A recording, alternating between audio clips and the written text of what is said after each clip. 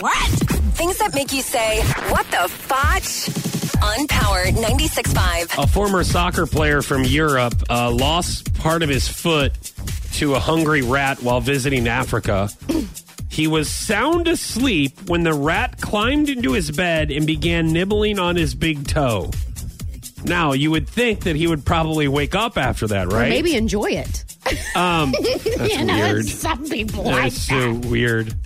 You're that one person who peruses that section of Craigslist, aren't you? He didn't wake up because he's a type 1 diabetic and has little feeling in his feet. He finally woke up when the rat bit his thumb. So the rat gnaws part of his foot off and he doesn't feel it because of the shug.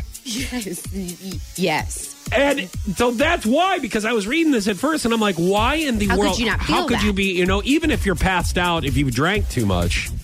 Like, You still would feel a rat eating your foot. My buddy Drunk Doug, who was downtown St. Louis, he was really tired. He was walking back to his hotel, and he took time to sit in a park next to a tree. He took time. He had to take a rest. Right. It was a long walk. And he woke up. He woke up when there was a homeless man stealing his shoes. Yeah. Okay? So what I'm saying is if he's in deep sleep next to a tree in the park and he feels someone trying to steal his shoes, you would imagine somebody, and I get it, the shug kind of messes with you a little bit. It does, yes. A lot of family members with the shug. I got to watch it myself. I guess When do you that's plan why. on watching it? Well, Like, whenever I get my checkup, I say to my doctor, I says, will you check me for the shug? Because I don't want some rat gnawing half of my foot off and then me not knowing about it. I wake up and I say, where's the rest of my...